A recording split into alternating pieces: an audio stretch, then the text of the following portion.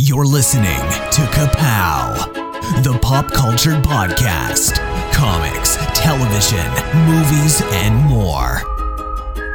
If it impacts fan culture, we have something to say about it. And now, your hosts, Michael, Jordan, Cliff, and Seth. Hey everybody, welcome back once again to Kapow, the pop culture podcast. My name's Jordan Lowe. I'm Cliff Barnes. I'm Seth. Hope everybody had a nice Independence Day weekend.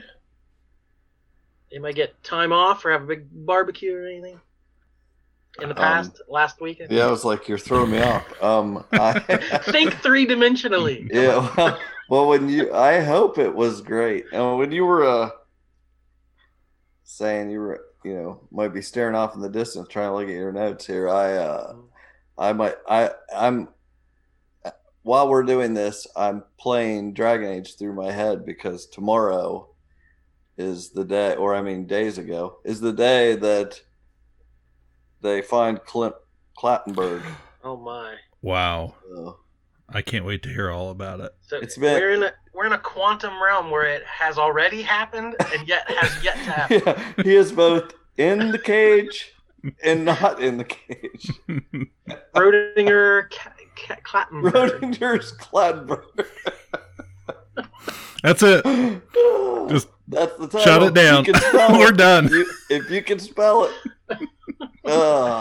Anyway. To be honestly, anytime I've written that, I've had to go back and look how I spelled it the first time because Is there an umlaut or anything? There should be, but there wasn't. There should be.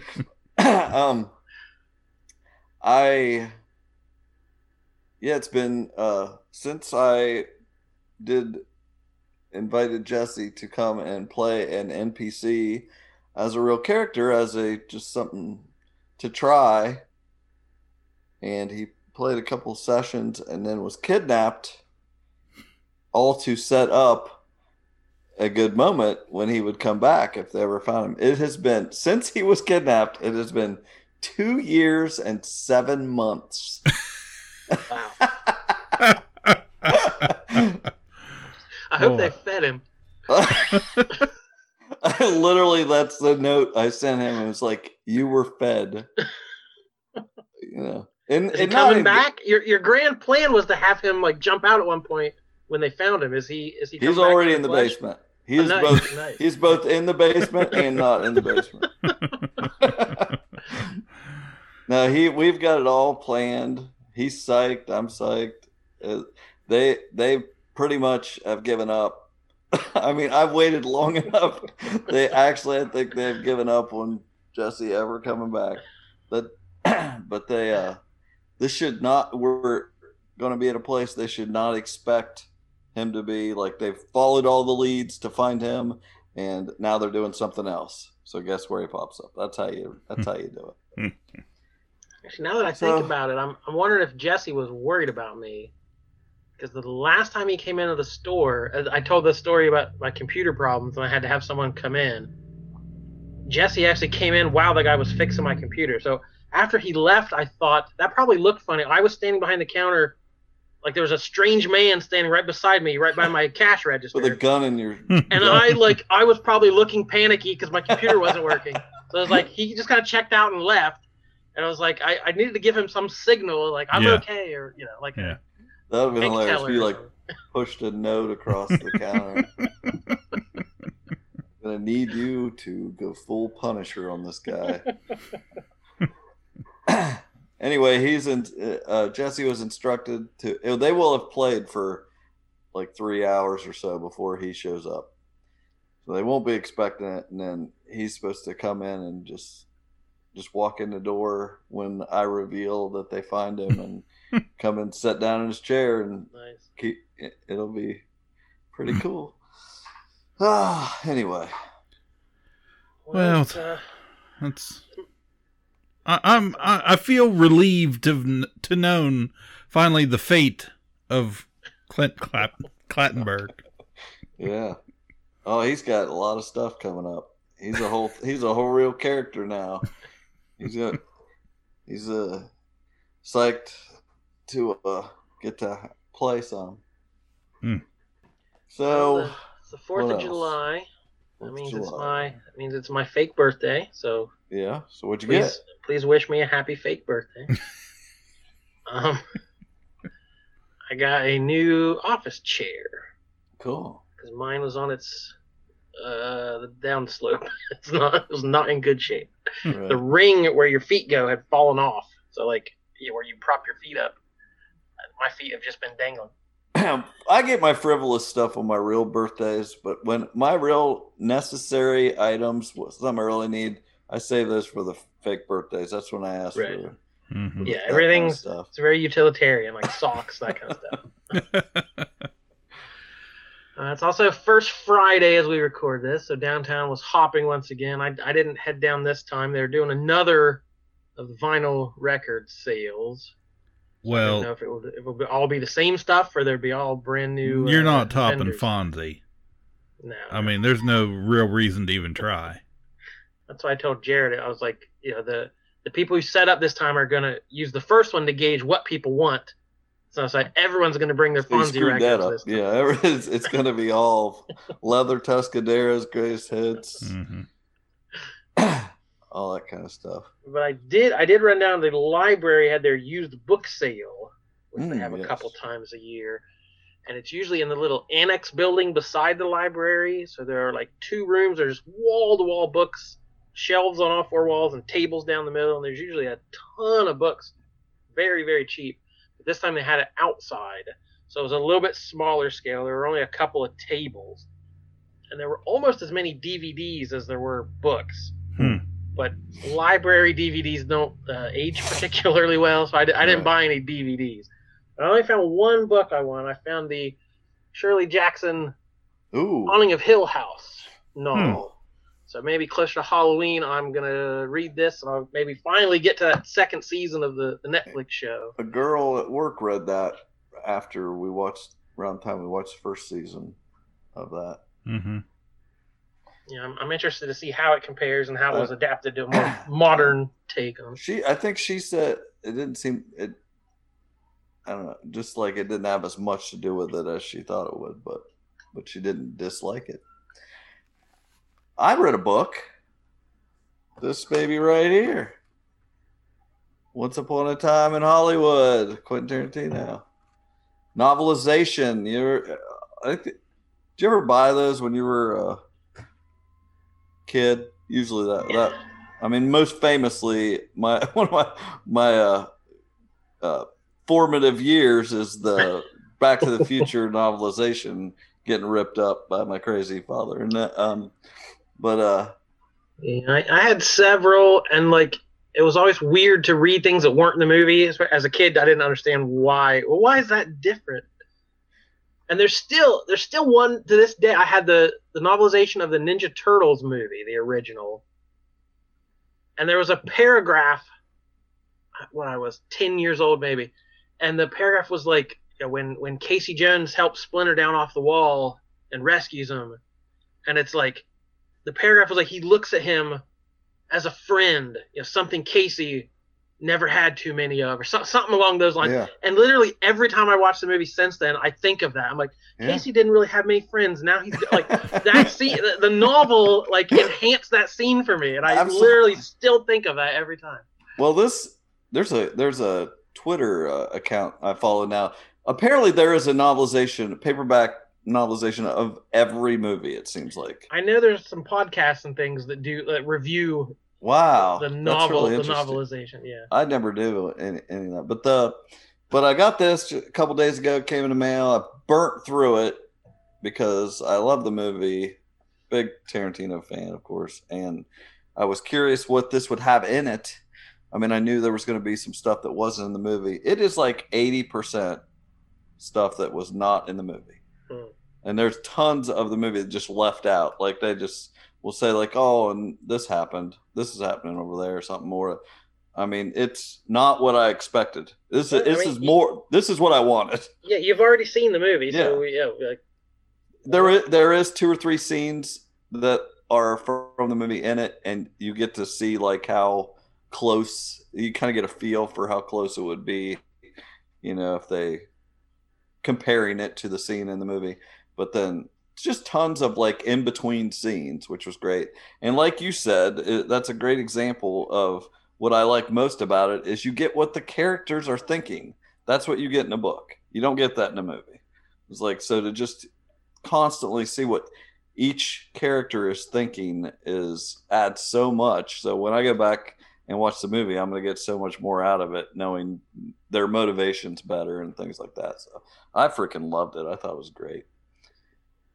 So, yeah, I mean, there's a lot of like movie and TV history though. And it's like, you could tell he's of course a huge nerd about that stuff. He has that Nude Beverly cinema and he's obviously a huge movie person, but he also knows all that history of old cowboys and things like that. And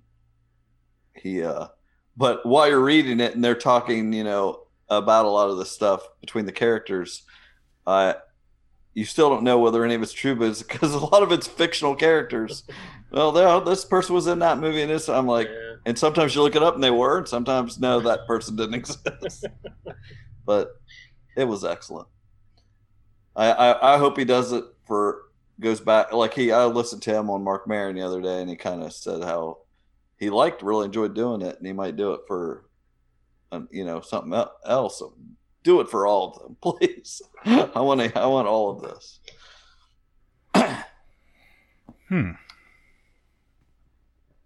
I saw something about he was trying to do a Kill Bill sequel with Maya Hawke. I think he just said if he ever did, she would definitely play the kid. Which would be great. Yeah. Which would be freaking great. I would love that. That's a top 20 movie for me. So do it. Let's get a sequel out there. Well, Michael's not here tonight, but he made point. We were hanging out last weekend, and he made point to tell me about his Eternals book he bought. The Jack Kirby, the giant, enormous. I think he said it weighed 50 pounds. 15. Okay. The box that came in had that stamped on it for UPS. It was 15 pounds. Yeah. That would be a heavy book, a 50-pound book. That's what I thought. I was like, man, how did you lay that? Do you lay it on the floor? Like, with the coffee table? That's a big book. That's a. I meant to tell him, I was like, you're not going to be able to take that into the bathroom. And I'm sure that's where he does never most get of his out. reading, that's why he's not here tonight. Yeah. They get in the bathroom and he's stuck. He could probably prop it up against the sink, like across the room or something. But no way you're holding that. Oh man. Yeah, he couldn't make it tonight. He is a little bit exhausted, probably for all the publicity he's been doing for his Kickstarter. So we won't go too far into it because he's not here, so he can't. If he can't, we're not going to do his job for him. Mm-mm. Check out Insurrectionist Kid. I don't think that was how you spell it. He has talked about it before. Insectakid, currently raising funds via Kickstarter for the first print run. The book is totally done. We have a proof copy of it. Looks nice. So we just hoping to make a few sales and have enough to get it printed. So currently on Kickstarter, there's a tier you can just get the digital comic. There's a tier you can get the actual comic. A tier you get a nice variant cover. His artist friend Michael Tyler did a cover of Insectakid as Todd McFarlane's Spider-Man, like the classic pose from Spider-Man #1 from the 1990s. And then there's a tier you get a nice tie-dye T-shirt. So there's a couple tiers, whatever you want to invest into it. It's a fun book, superheroes fighting reptilians, and it stars him. This is the book he's most excited about because it stars Ronald P. Tramp as the sidekick. So take whatever psychology you want from that. I flipped through it. I didn't see Pompitos. I'd say you have to introduce him at some point. That's definitely got to be like issue number 2 there. So that's a start. You don't bring that out on the first. They totally switch it on its head. Now it's all about him. Yeah. You don't bring Pompitos out. Straight out the you gun. You guys know Pompitos. Actually, I should just save it. I don't think you guys know it. I was going to save it for a trivia question. Well, I'll ask you right now. Do you know Pompito's name? His first name? I don't know It if was that's said. established. It was said. canon. Yes, it was said. It is canon. I wrote it down for a trivia question. Is it Bartholomew? Yes, it's Bartholomew. I can't believe you remember that. I can't either. Oh, I should have saved it for a trivia question because you would have been so proud of me. Now that you say it, I remember him. My name is Bartholomew. I like crispy fried potatoes. I wrote that down when I was listening to it months ago. I was Wow. like, oh my gosh, that's so good. Anyway, what are we doing? One job forever? Look, I have one job on this lousy ship. It's stupid, but I'm gonna do it, okay? You tosses! You had one job to do! Well, we haven't done the one job segment in a while. Cliff had a good suggestion this time. I don't know why, but it's not out of the top of my head, I guess. I asked you guys, have we ever done the one job with Bill Murray?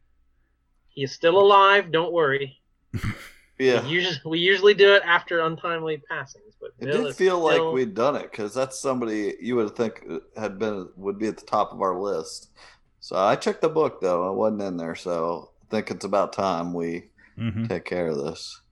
You know, looking over his filmography, I was sure we didn't do it because I don't know what my pick would be, and I still don't. So we need to.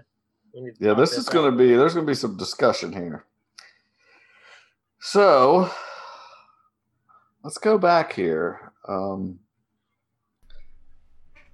go to some of the. Let's go way down the list here. He's been in a lot of stuff. Well, yeah.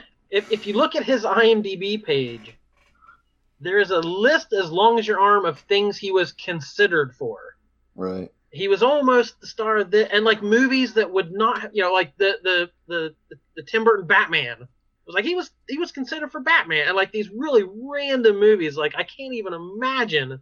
They may have been way greater if he was in them, but there's some weird movies he was up for. Indiana Jones, Han Solo, like any big role. They didn't know what to do with him. They hadn't Yeah, decided yeah. what he was going to be yet.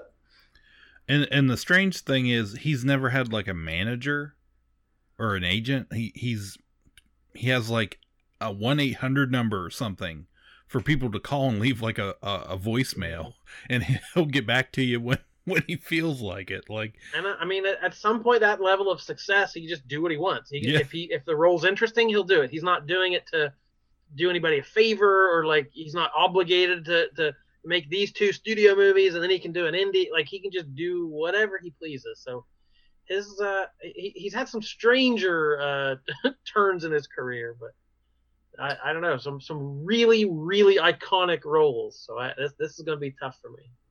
That's for sure. Yeah, I was looking tons and tons of stuff. Larger than life. yeah. Well, he got his start with the National Lampoon, correct? Like doing the National Lampoon radio show, and I think he was in the second.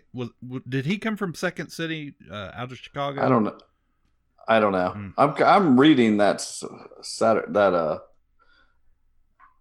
book about those guys in that era right now. I can't remember the name. Oh, it's like I don't remember.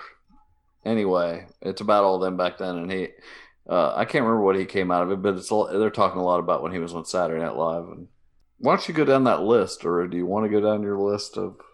I posted for the patrons, and I came up with 12, and I feel like I left several off.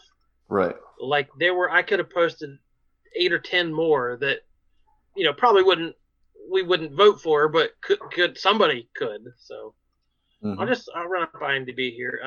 First movie, 1973 and 74. A couple short films, a couple voice. He dubbed some movie. So yeah, not a ton of stuff till Saturday Night Live, 1970s. The first big one, probably Meatballs in 1979. as Tripper. It was supposed to be like his Animal House, like Belushi was the guy at the time. Chevy Chase was soon behind, and so there's a lot of tension between those guys, like especially Murray and Chase. Right. Well, he replaced Chevy Chase, right, in season 2 of Saturday Night Live. Yeah, he wasn't in the original cast. Yeah, he just missed the cut, and then they had hired Chevy Chase, and then he was the breakout star, and he immediately left after a year, and they brought Bill Murray in. So, played Hunter S. Thompson in 1980, Where the Buffalo Roam. Also 1980, Caddyshack, Carl Spackler. That was I was reading about the Hunter S. Thompson stuff. Like he went and hung out with him, and he like really immersed himself in that, and it didn't really amount to anything. It was just like how much trouble he had went to make that movie. What'd you say after that one? Caddyshack. Oh yeah, classic. So I jump ship in Hong Kong, and I make my way over to Tibet, and I get on as a looper at a course over there in Himalayas. A looper? A looper. A caddy, a looper. Jack. So I tell him I'm a pro Jack. And who do you think they give me? The Dalai Lama himself. The 12th son of the Lama. The flowing robes, the grace, bald. Striking. So I'm on the first tee with him. I give him the driver. He hauls off and whacks one. Big hitter, the Lama. Long.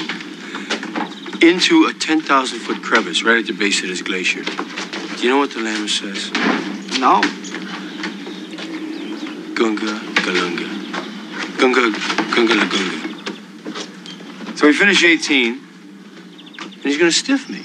And I say, hey, Lama, hey, how about a little something, for the effort, And he says, there won't be any money. But when you die, on your deathbed, you will receive total consciousness. So I got that going for me, which is nice. Very quotable. People still quote it. 1981, Stripes. Yep, lighten up, Francis. So that's Ivan Reitman, one of his many collaborations with Ivan Reitman. Yeah, they were talking about that. I was reading and just how it was just like one of those things where they were just going by a formula of how let's make a movie and let's have it be in the army, and then with these guys going in there, and they had to make some deal with the army, and they couldn't be like make them look stupid and all this stuff. Also starring Harold Ramis and John Candy. Okay, Mr. Push-Ups, let's hear your story. Chicks dig me because I rarely wear underwear, and when I do, it's usually something unusual. But now I know why I have always lost women to guys like you. I mean, it's not just the uniform. It's the stories that you tell. So much fun and imagination. Lee Harvey, you are a madman. When you stole that cow and your friend tried to make it with the cow, I want to party with you, cowboy. The two of us together, forget it. I'm going to go out on a limb here. I'm going to volunteer my leadership to this platoon. An army without leaders is like a foot without a big toe. And Sergeant Hulka isn't always going to be there to be that big toe for us. I think that we owe a big round of applause to our newest, bestest buddy and big toe, Sergeant Hulka. 1982, Tootsie. Yeah, what was he in that? He was the roommate. I just rewatched that when I did that 100 iconic movies, whatever that was, a couple years ago. Yeah, I watched it recently. And he's incredible. Like I didn't even remember he was in it. Like you guys were just like, wait, who is he? But I watched it in the last year. I do not remember him being in it. He doesn't have a huge role, but it's really good. That dry wit that he has, and now I can picture it. It's that crappy apartment. Yeah. Yeah, they like have a party or something. And it's just okay. Now I can picture it. And then we get to 1984, Cliff's heyday, and that's his right there. Dr. Peter Venkman, Ghostbusters. Yeah, just went and saw that in the theater last summer. Took my daughter. Trying to relive that 1984. I was. Bought my ticket, and the guy says, this is for Ghostbusters 1984. And I said, yeah, I know. I wouldn't be here otherwise. It's in there. Hey. Well, that wasn't such a chore now, was it? Mr. Smith, quickly, I want that door open now. Don't stand over there. We came, we saw, we kicked its ass. Did you see it? What is it? We got it. What is it? Will there be any more of them? Sir, what you had there was what we refer to as a focused, non-terminal repeating phantasm, or a class 5 full roaming vapor. Real nasty one, too. Now, let's talk seriously. Now, for the entrapment, we're going to have to ask you for 4 big ones, $4,000 for that. But we are having a special this week on proton charging and storage of the beast, and that's only going to come to $1,000, fortunately. $5,000? I had no idea to be so much. I won't pay it. Well, that's all right. We can just put it right back in there. Thank you. We certainly can, Dr. Venkman. No! All right. Anything. Thanks so much. Thank you. Hope we can help you again. Coming through one class 5 So this might be the first thing I think of when I think of Bill Murray, but it's also kind of an ensemble. It's not his solo movie, so I don't know if that would play into my voting or not. That it's not just he's obviously the leading the fan favorite, the leading guy, but there's a good ensemble there as well. Let's see, Little Shop of Horrors. There were a whole bunch of comedians in that. I don't think he had a very big role. And that's something Bill Murray does a lot of. Like he picks and chooses these little parts that he just, he brings to life, but they're not always, the lead, or they're not a huge part of the movie. But yet some of his best work are these roles,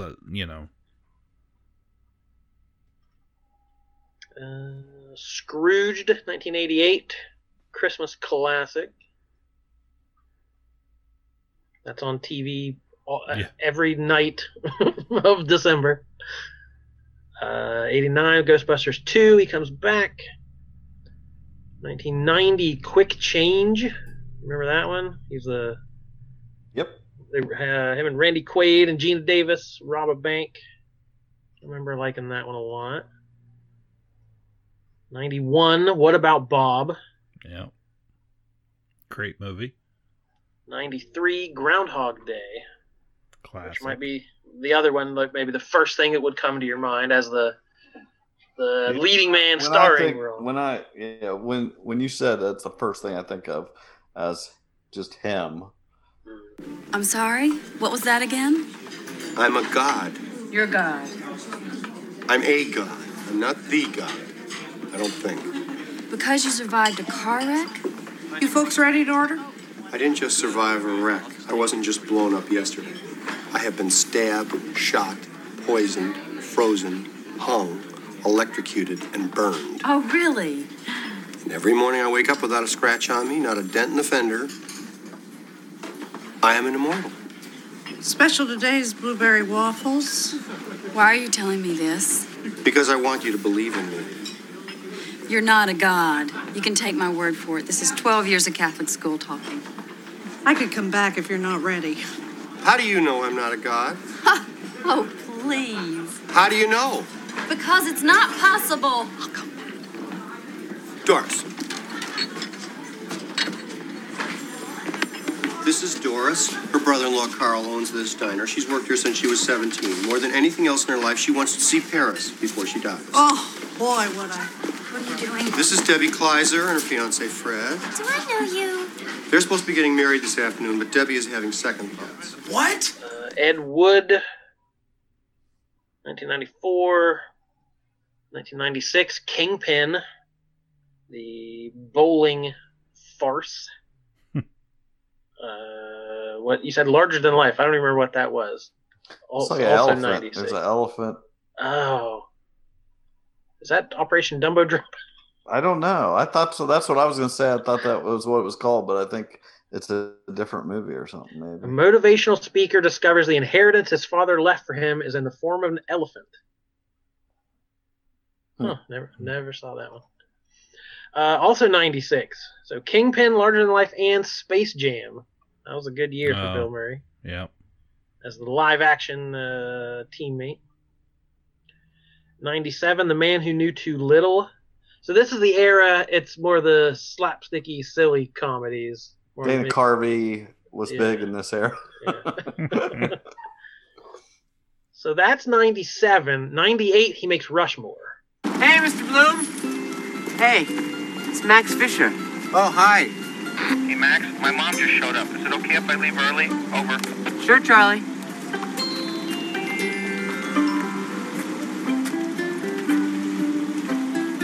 What's the secret, Max?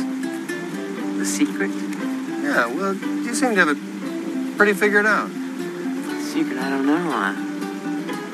I think you just gotta find something you love to do and then do it for the rest of your life. For me, it's going to Rushmore. Shotgun. Hey, Ronnie. Hey, Donnie. Hey, guys.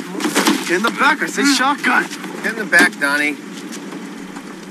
As Herman Bloom in Wes Anderson's Rushmore. And this, I think this is where his trajectory, he had two completely different careers. Yeah. So I think up until, from all the 70s to Rushmore, he was in one sort of movie and maybe one kind of actor. And it feels like everything after Rushmore was just a different trajectory. Cradle Will Rock. I don't remember that one. 1999. True story of politics and art in the 1930s. Okay. He was in Hamlet in the year 2000 and Charlie's Angels. So that's a good. Wow. So he played Bosley in the Charlie's Angels. Royal Tenenbaums. So he's in every Wes Anderson movie from here on out, basically. Mm-hmm. And then Lost in Translation, 2003. So that was the big Oscar nominee. Mm-hmm. Then he went and played the voice of Garfield. So like you said, he does whatever he wants to do. Coffee and Cigarettes, the short film. Jim Jarmusch, I think, black and white movie, bunch of short comedic segments. Life Aquatic with Steve Zissou. It's a good one. Broken Flowers. I've almost watched that. I thought about it. Darjeeling Limited.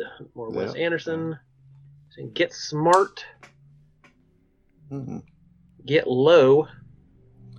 I don't know what that is. Well, Get Low, wasn't that like Robert Duvall or something? Maybe not. It was equal parts folktale, fable, and real life legend about 1930s Tennessee hermit Robert Duvall, Sissy Spacek. The voice in Fantastic Mr. Fox, the cameo as himself in Zombieland. Mm-hmm. That's a famous one.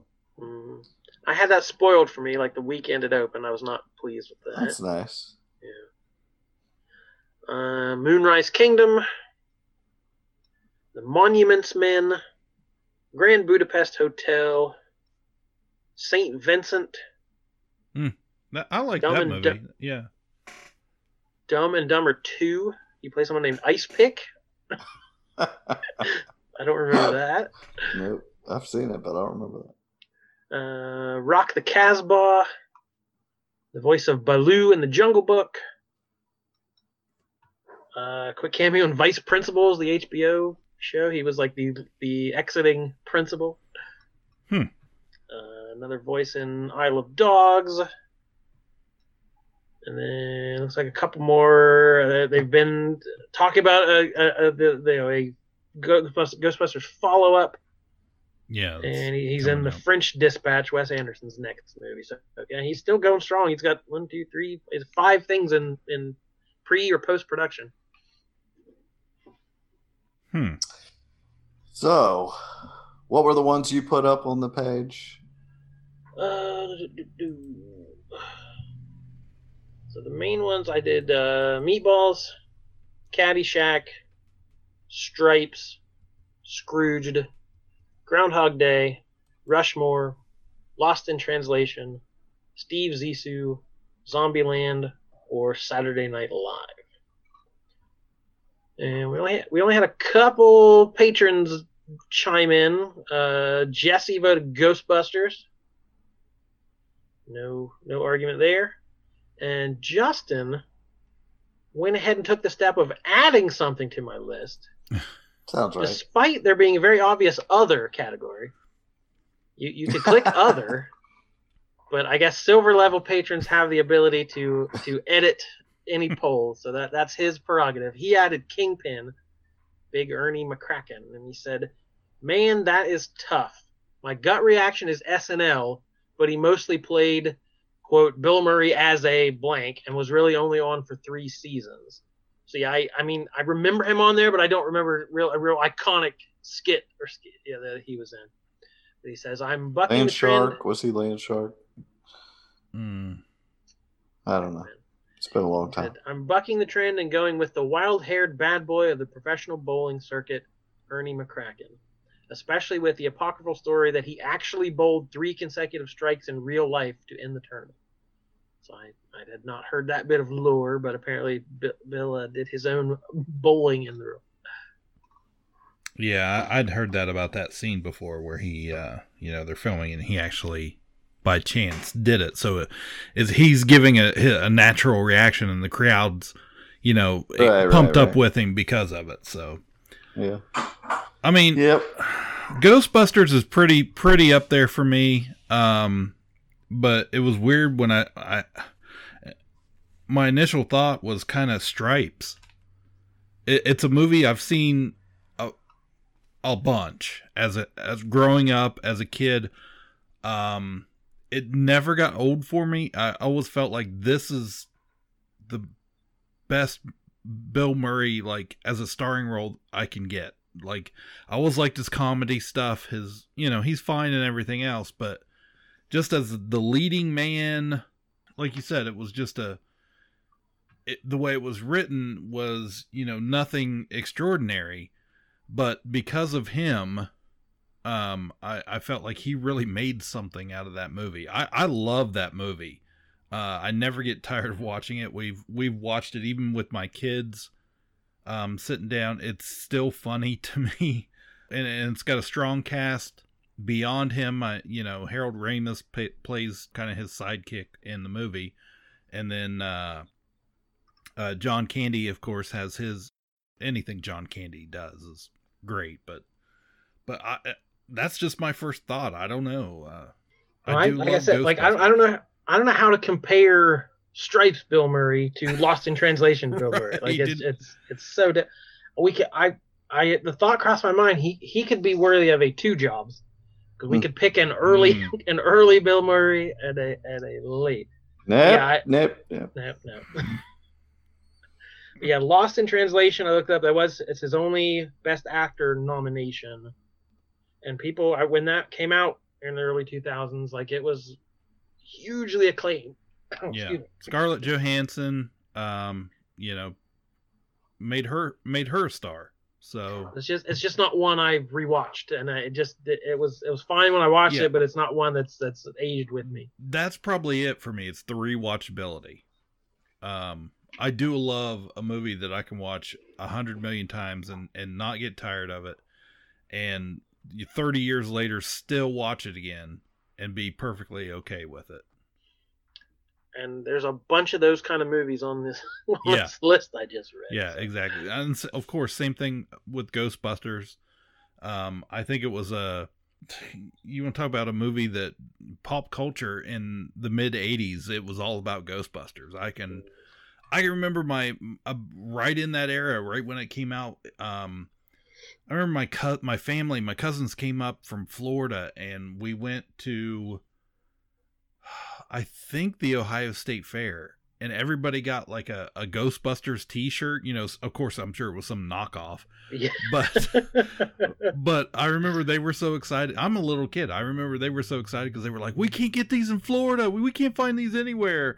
And I think we had those knockoff fair Ghostbuster t-shirts. Like, we all had them in different colors, but we had them for years until, you know, of course, we outgrew them. But this Ghostbuster, definitely the first movie I can really remember going to the theater and seeing. And he played so well against the other characters and the way, you know, the nerdy, uptight scientist. You know, he was the sarcastic. You know, he had their back. He was with them, but he was also kind of like, I'm too cool for all this. So it was a different take on a kind of character like that. I'm just here to get the girls. Yeah. Right. I'm going to use the science for that. But yeah, then, but again, it is a little bit of like Bill Murray being Bill Murray, Dan Aykroyd being Dan Aykroyd. So, I don't know. Yeah, I'm leaning. Well, my favorite movie on this list is Rushmore. That's a movie I've seen 150 times. Something about it. It's in my. We joke about my top 10, but it's definitely in my top 10. I adore that movie. I think he is so good in it as, you know, the divorced dad who's just, his life didn't go the way he thought, and he has this chance to maybe find some happiness, and there's this kid in his way, and he's, you know, is not worried about you know, having a romantic feud with a teenager. He's okay with that. But yeah, that the way he just walks through that movie in a very stoic sort of way, but he's also hilarious. There's a scene, she offers him, she's eating carrots, and she hands a plate. He's like, oh, would you like a carrot? And he just looks at him. He's like, yeah, I'll have one of those. And it makes me laugh every time. It is not a joke. It is not a punchline, but I laugh hard every single time I hear that line. Yeah, I'll have one of those. But that, again, that's what Bill Murray brings to his roles. That Bill Murray-ness that we love him from all these other movies. But yeah, that's my favorite movie, but I could also very easily lean Ghostbusters or Groundhog Day, which could be the quintessential starring role for him. Yeah. And you said rewatchability, it's on TV all the time. You can turn it on at any point in the movie and keep watching. Okay, my thoughts are, I was thinking which ones I would pick, and then I was thinking, oh, what's even in my top 100? And the three that I had narrowed it down to, of course, are all in there. My number one performance by Bill Murray is Caddyshack. Like, Carl Spackler is, everything that comes out of his mouth is quoted by me constantly. You know, I love that performance. But as far as nobody's going to back me up on that. So the other two are Groundhog Day and Rushmore. Like, those are my other two favorites of his. They both rank higher than Caddyshack as a movie for me also. And so I would go either one of those easily. I like Ghostbusters. I think he's great in that. But it doesn't rank as high as these two for me. I think Groundhog Day is the Bill Murray movie. Like, it has the funny, it has the emotional. You know, if we're just putting something on his tombstone, that's the one I would think is the strongest fit. That probably gives you... He's a bit of a jerk. Yeah. Yeah, definitely. But it gives you a little bit of, like Jordan was saying, his two careers together. Yeah. I have never seen Rushmore. Not that I know of. I would not expect you to be a Wes Anderson fan. Yeah, no. Like, but I think that's one of my favorite movies, you know. It's great. But it's also not just, it's not Bill Murray's movie. Yeah. Mm-hmm. Well, by the rules, if you pick Ghostbusters, we get Ghostbusters 2. We get the Ray Parker Jr. music video. Anything Peter Venkman's in, the reboot, the remake. We can get the Lady Ghostbuster. He has a cameo in that. So I think we get the whole Ghostbusters franchise. Yeah. But, you know, But I'm okay with Groundhog Day because I remember when that came out, it was a huge hit. But I that's a movie I went and saw multiple times. Probably was in, I don't know, junior high, something like that. But it was a movie we could watch ironically, over and over and over again. But yeah, classic Murray, classic lines, quotable. And it's become a reference.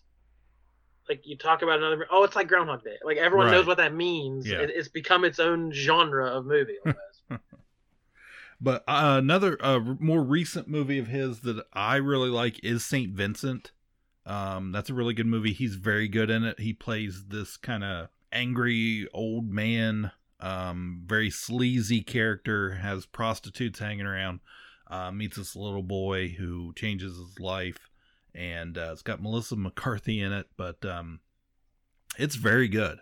Great ending to it.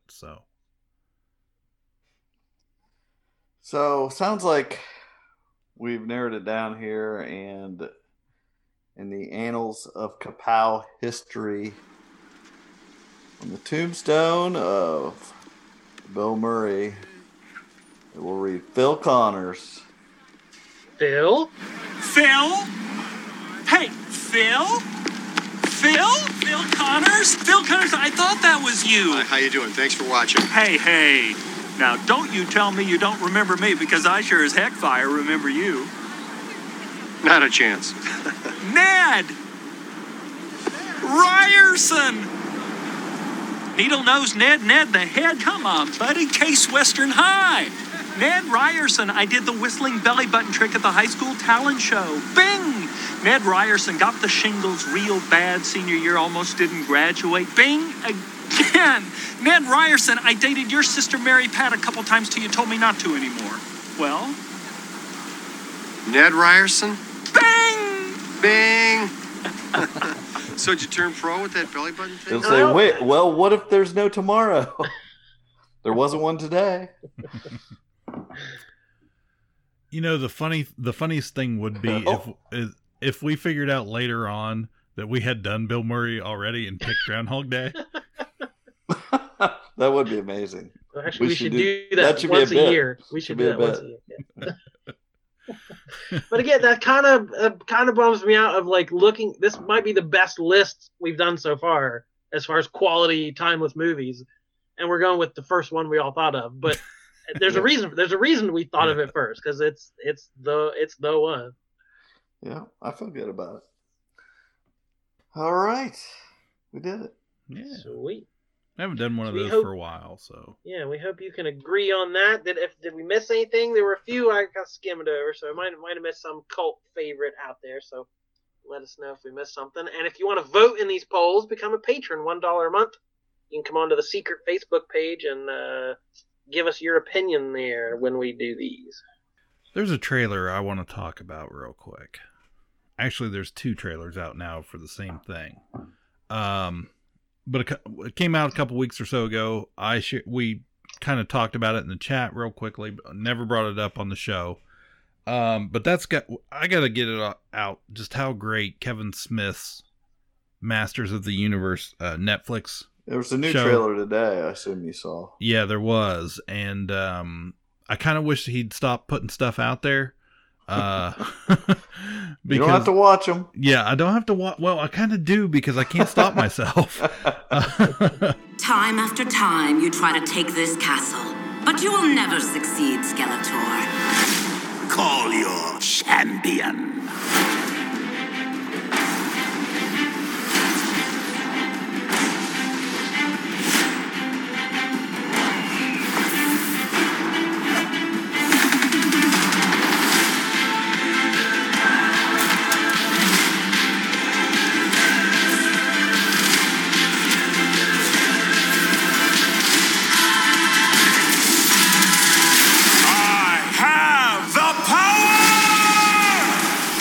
But man, the animation on this looks great. This, according to Kevin Smith, he says this is basically going to pick up where the show left off, more or less.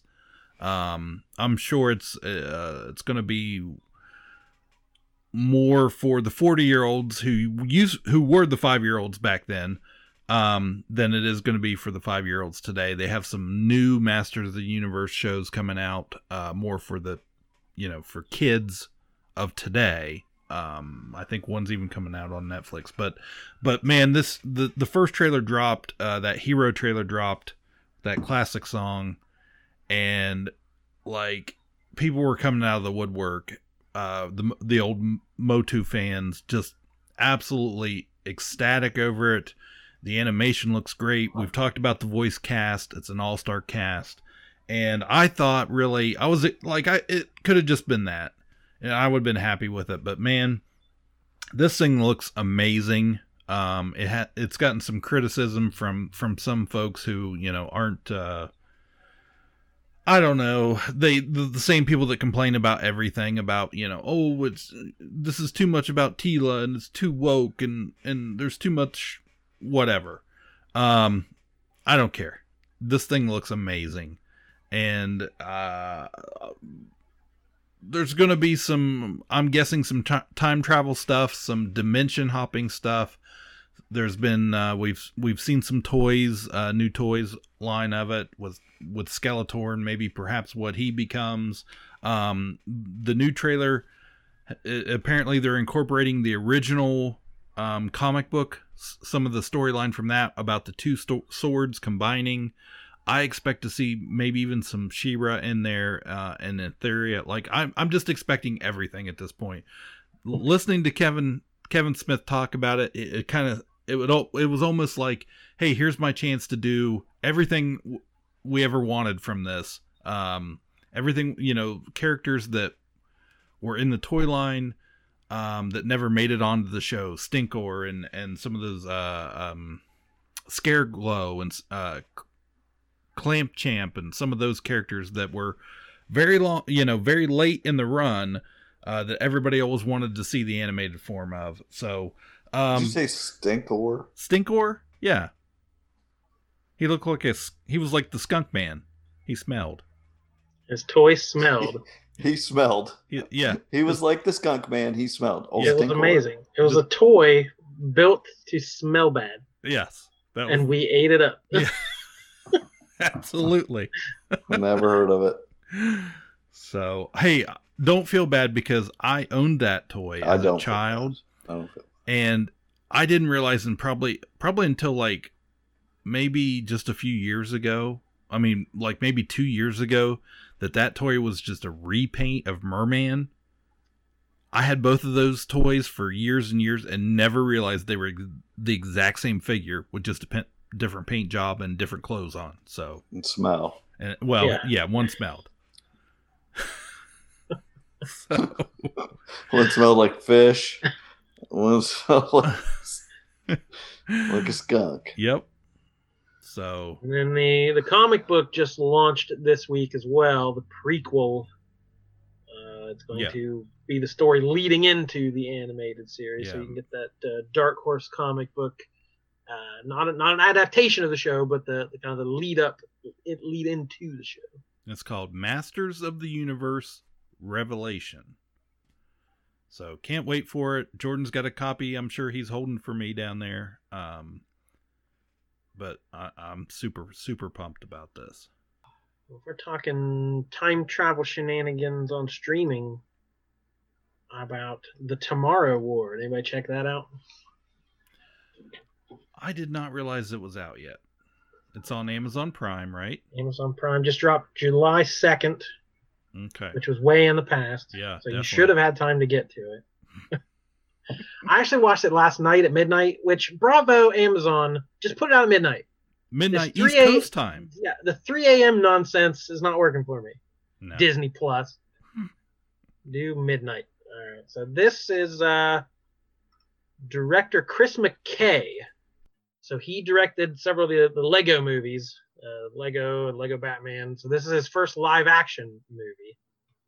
And it was made by Paramount for a theatrical release. But due to last year's theater closings, they sold it to Amazon Prime Video for $200 million. So I know it was a big budget feature for just a streaming film, but the Amazon sunk quite a bit of money into it. Runtime 139 minutes, so it's a long one. Yeah, I won't be watching that. Yeah, it's an epic. I was like, well, I have no interest in this movie. I was like, but I'll hear what he has to say. You just lost me. I don't care if you say you loved it. I liked it more than some of the reviews I read today. So the idea is it's Chris Pratt and time travelers from 30 years in the future come back and say, we're at war with aliens and we are losing really, really badly. So they have to draft people from our time to go to the future and help us fight. And not a lot of them come back. So my immediate thought was Futurama and Zapp Brannigan's plan to throw wave after wave of soldiers at these. And that's pretty much what it is. And then I read the review on AV Club today, and that I said it was a Zapp Brannigan-esque plan to fight these aliens. And that's exactly what it was. So, and to me, that's the high point of the movie. It's basically, there's no time and there's no equipment. So they just draft people and you get pulled into it. You're not trained. They barely explain what you're doing. There's no equipment. So it's like middle-aged women in khaki pants. Here's your gun. Here's the front line. Go. We got to fight. Why don't you have time? Just go back and train the hell out of them. The explanation of the time travel, there's only you can only go a fixed amount of time. Time is always moving forward. So they explain it. There's plenty of time. There's 139 minutes to explain time travel. So so Chris Pratt is an ex-soldier, of course. He was like a special ops guy, but now he's a biology teacher, a super jacked biology teacher, of course. He's very muscular for a nerdy teacher. So he gets drafted, has to go into the future. Has a pretty good cast. His wife is Betty Gilpin. J.K. Simmons. Get this, he plays a dad who's not so great in his. That's the J.K. Simmons, like bread and butter, is like a bad dad. Marilyn Rice Cub, the comedian's in it for a little bit. Randy from Netflix's Love. They draft Randy, you guys. He finally got a job. Yeah. Good on him. And then the Sam Richardson, comedian. He's on Veep. The Detroiters, really funny guy. So he's kind of the comedic. This is not comedy Chris Pratt. This is not wisecrack Chris Pratt. So they let Sam Richardson do the yucking it up. And then he meets this military commander in the future, Yvonne Strahovski from Chuck and The Handmaid's Tale is where you might know her from. So yeah, the basic idea, it's got some good thoughts to it. The idea, if you think just from what I've said, it's that idea of like there are problems coming fast, and the people of today need to deal with them before they become horrible calamities in the near future. That's a pretty easy metaphor to throw some stuff at.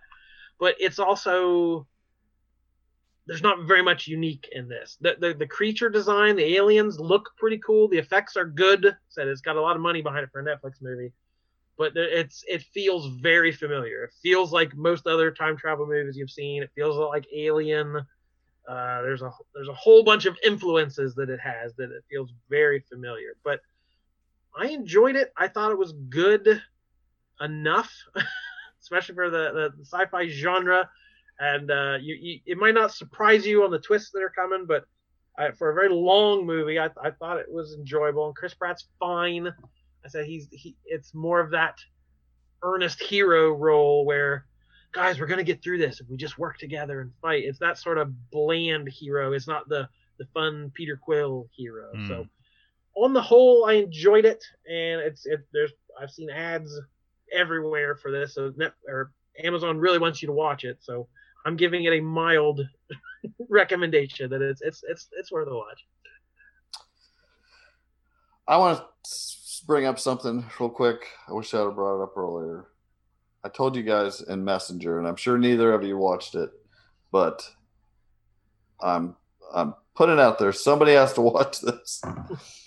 Have you ever watched any of the Chris Gethard show? I have seen it on flipping past a few times, but never put a whole lot of effort into it. Me neither. I didn't even know it was a show. What was it on? It was on one of those oddball channels. I didn't know it was on Comedy Central or what the heck it was on. No. I didn't even know it was a thing. But someone had suggested it on something I was listening to, and I'll never watch another episode because the episode I watched was so good, it won't be able to live up to it. But I do like him. I loved him in that documentary. Cliff, you have to watch this. Yeah. Okay. Just watch it. It's True TV. Sorry. Oh, okay. Okay. I'm just telling you, I've seen it twice now because I watched it with Nick, and I would watch it again right now. Like, I just enjoyed the heck out of it. But don't get spoiled is the thing, but his show, it's just him hosting some sort of comedy show with they have guests and play some stupid game or something, and they have some annoying announcer and the girl on the computer and it's just it's several years ago. Mm-hmm. I think this episode that I'm gonna tell you was like 2016. I think it might have been, actually it probably was earlier than that and just got posted on YouTube in 2016. Like it's probably closer to 10 years old, but I don't know. Anyway, the episode is called, it's season 2, episode 9. It's on YouTube.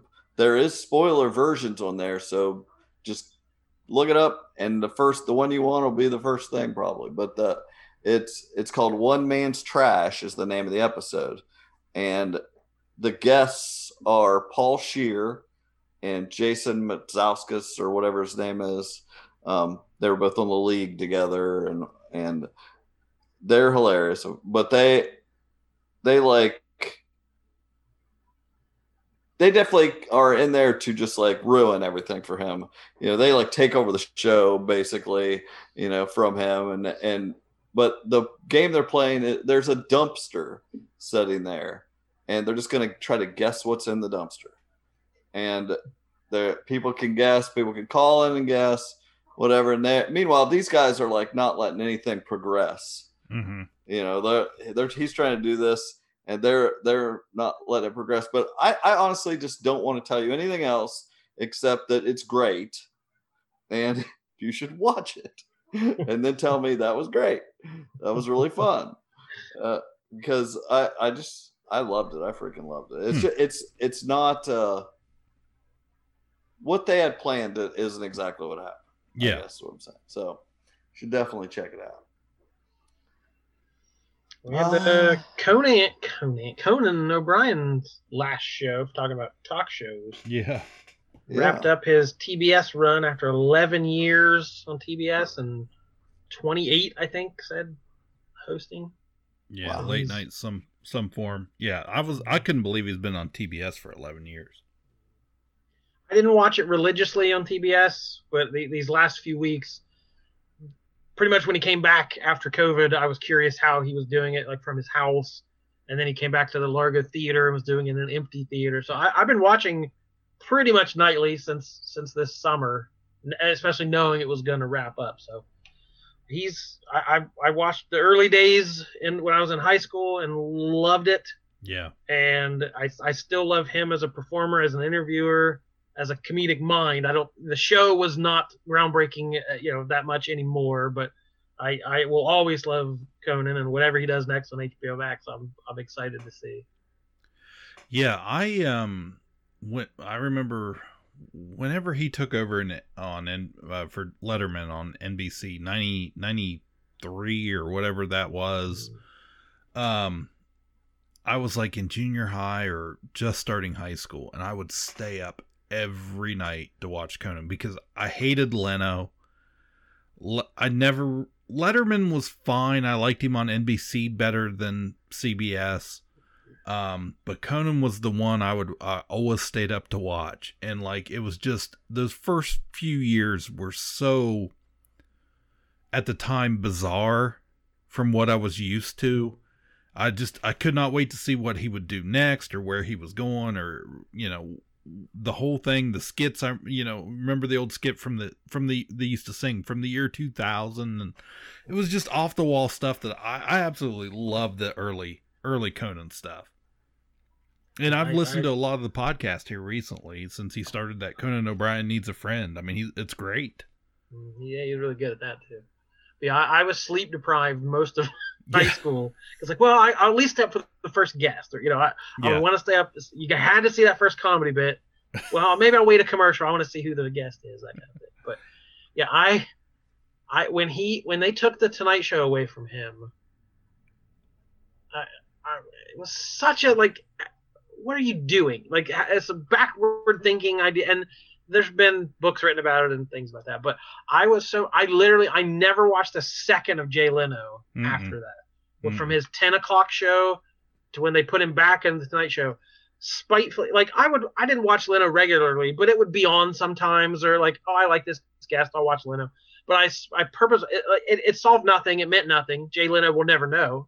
But I literally would jump for the remote to turn it before I saw a second of Jay Leno. I was so disgusted with how that all went down. So NBC lost me completely from whatever valuable advertising it was trying to sell. Yeah. I like but it was a good send I've never been over the moon about him, but I've always liked him. Yeah, I was watching even because I had watched his kind of his farewell or whatever, but then I was watching somebody had Team Coco's their YouTube page. They'd posted the best of Sona. I love Sona, since she's become a star in her own right. His assistant, and she's on the podcast. So I was just watching some of that. I was it's genius. Yeah, if Andy doesn't go to HBO thing, Sona needs to be the sidekick. Yeah, those two could play off each other and be just as funny as he and Andy. Is that it? Are you finishing up here with Loki? It won't take long. Yeah. You're watching Loki. There's nothing else. We're going to get to the Marvel series, Loki. We had 2 more episodes since last we talked about it. So episode 3 and 4. We're 2/3 done. We're almost done with this show. Yeah. So are you, I've seen a lot of criticism out there. People just saying this show is not doing it for them. Is that are you guys still in agreement with that? I see people really liking it, and I am of the people that it's not doing it for me. It feels just so bland and talky, and the action is so choreographed. It's just not smooth to me at all. That last thing in the 4th episode, which was basically just The Last Jedi, the throne room scene. It was you got the Snokes over there, and you got them fighting against everybody, and I was this is The Last Jedi. Okay. Yeah, and I'm just and not done as well. But I was it's just whatever.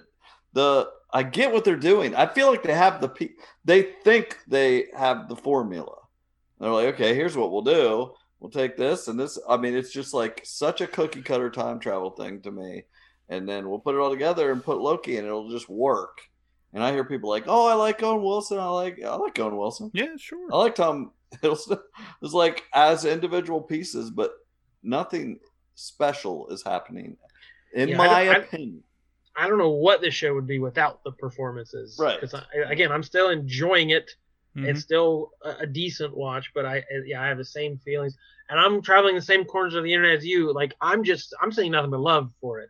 I'm seeing people just they love this character and they want to see more of it, and that's great. If that's go for it. Hey, I didn't expect to love every Marvel series. I loved WandaVision. I liked Falcon and Winter Soldier, and this is my least favorite of the 3, but it's still fine. But I'm not ever in a hurry to watch the episode. I think my problem with it and I don't have a huge problem with it. It's fine, but it's like Loki to me is still a bad guy. There's no hero for me to really root for in this. Like everybody's just kind of like meh. Like I just can't. There's nothing to. And you think, and everybody you think is up to something. Is Owen Wilson hiding something? So yeah, there isn't a real clear hero that I could say. Like who do you root for at this bureau? Right. They seem to be. It's be so shady. I mean, seriously, like the girl that's obviously bad or whatever. It was so obvious for so much. They just spent so much time, and you're so sure that she's bad, and she's bad. And it's like, no, there's nothing right. Exactly what we thought. And the other girl, the like guard girl, like all I hear is praise. I mean, she was on Lovecraft Country or whatever, which she was better on that as far as I'm concerned. But she's fine on this. I don't know what all the rave is. She isn't doing anything. Walking in a room, like I don't get. Marvel has this mystique about it that like if you're a fan, like don't you dare criticize this, or it's the stuff that's good is amazing and the best you've ever seen. So there's definitely especially online where it's easy to be hyperbolic. Yeah. But I saw the comment I saw this week was perfect for me. It said, "The show feels like Doctor Who if they never left the TARDIS." Yeah, that's pretty much perfect. That was what I was going to say. Was my criticism is I don't like Doctor Who, and this is a lot like Doctor Who. But the Doctor Who goes around and does things, Yeah. and this Right. is a lot of people sitting at desks describing things, and it could very well be COVID related. It could be schedule related, budget related. Who knows why?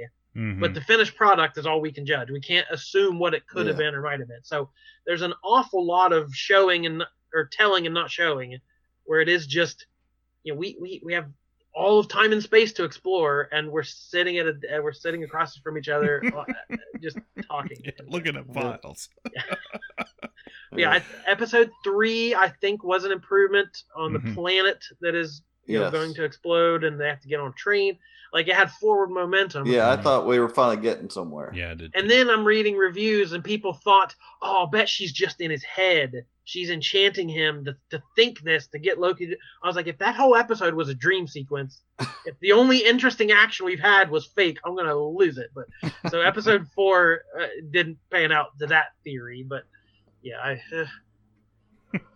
We'll see. I'm not expecting much from the ending. We had the stinger at the end of the fourth thing, which I get. Okay, that's cool. I like is it Richard E. Grant? Is his name? Yeah. That's cool. He didn't pull that off quite like Elizabeth Olsen could pull off her Halloween costume. Yeah, I mean, yeah, true. But I mean, that's cool, but it still doesn't excite me for anything. I guess it's just not for me, but. We'll see. Maybe they'll do something fancy. I felt this since episode 1, I felt like this is a primer for a bunch of movies, and that's it. It's just it doesn't feel very necessary, which I'm glad. It doesn't. You shouldn't have to watch this to enjoy the movies, but it does not feel necessary. Which was my worry going into this whole endeavor. Oh, we're going to do these TV shows on Disney Plus. Like, are they going to matter, or is it just going to be filler between movies? And the first 2 shows set the bar so high that not only was it just fun Marvel shenanigans, which that's all you really need, just a fun hour of TV with Marvel characters, great. Both the previous show managed to be something more, both in here's some characters that don't have a lot and we're going to explore them. Right. Okay, that's great. That's all you needed. And then they also both managed to Wanda, we're going to explore grief and love and loss and like something elevated. And then Falcon and Winter Soldier managed to talk about race and class and these. So like, it took the bare bones it needed to be and elevated it 2 other levels. And I don't think Loki has done either of them. So it's still at that bottom level for me, where it's watchable and it could be a good hour of TV and it's fun, but it just hasn't ramped up the way the other ones have. Yep. But totally agree. That's all I got. The only other note I wrote down was the Time Lords looked like Bill and Ted's Future. I kind of expected that with the Time Lords in those chairs. Like, yeah. Be excellent for one another. Yeah, the sunglasses. Yeah, the big silver with the shoulder pads. And yeah. How's it going, future dudes? I will say, after listening to you guys talk about the HBO series Hacks, Alicia and I sat down and watched it. It was fine. It was good, good enough, whatever. I didn't think it was great, but I thought it was pretty good. So I thought it was, I didn't, again, that was one that got so much rave, and I did enjoy it. I like Gene Smart, but I again was not over the moon about it. I did watch those first 5 episodes of Physical on Apple Plus. I've watched 4 so far. I didn't watch today's, but yeah. And it is also fine. Mm-hmm.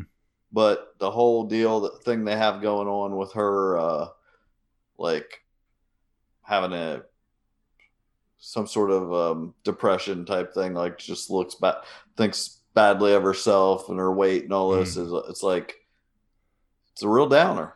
Yeah, it's like body. Yeah, it is definitely is. She has like, for this show, like it's not, but it doesn't feel like that's what this show is, but it is. Yeah, we have a lead character that is like bulimic and has body dysmorphia, and what a great premise for a show. Yeah, did not think that. It's not like that's what I thought this show was trying to be, but maybe I don't know. It's fine. But I really like Elizabeth Byrne. Is that Rose Byrne? Rose Byrne, sorry. Yeah, I really like her in anything she's ever in, so that's why I watched. Yeah, she's good. Started the show, and she's good. I'll finish. So, yeah, me too. Apple Plus. That's all I got. The only other thing I've been watching is because Seth sent so many gifts from The Wire this week. I had to start rewatching The Wire. Oh yeah, I didn't bring up that I have watched 59 episodes in the last couple of weeks, and I have all I have left is the finale. So I'm going to watch that sometime this weekend. It's a good show. I got through the first season this week, and really remembering why I liked it so much. It's excellent. Yeah. Indeed. All right, then. That's a whimper, not a bang.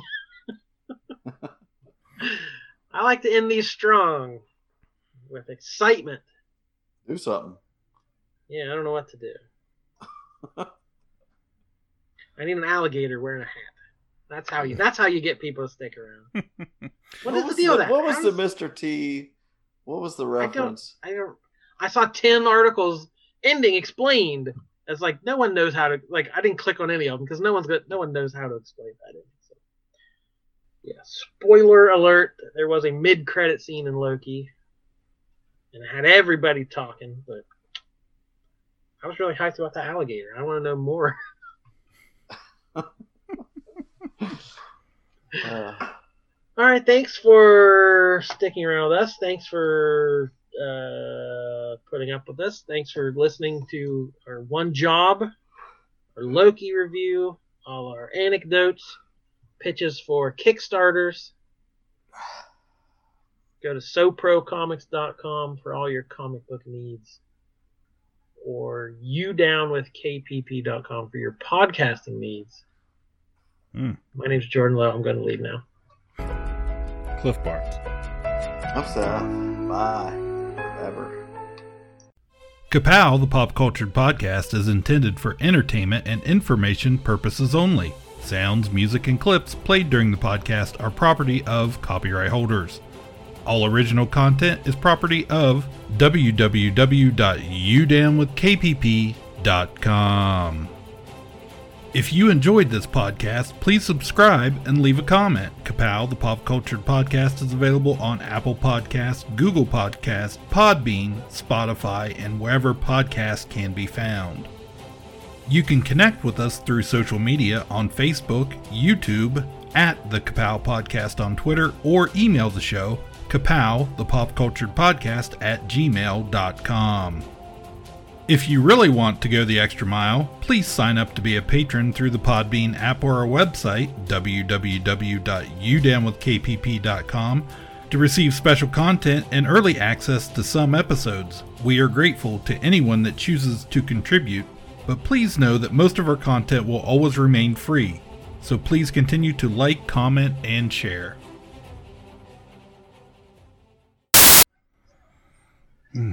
Long live Clint Clattenburg. I can't wait. Oh, man. So, he's excited. Wow. I'm excited.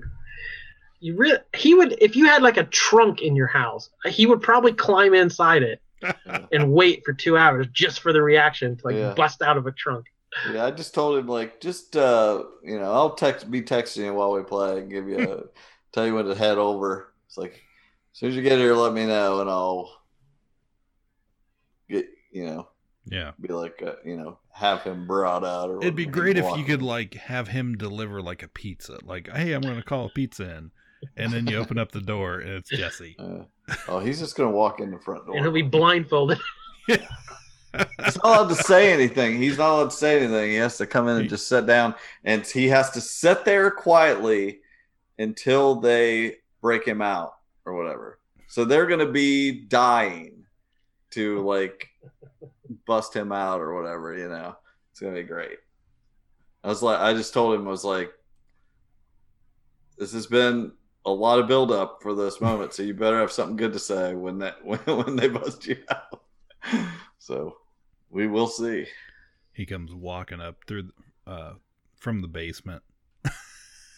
Yeah, I've been down here for 2 years. I was thinking how could I? Because his shirt's all ripped, tatters. Yeah, that would be great. I guarantee you, if I told him to bloody himself up or something, he would do it. He's pretty dedicated.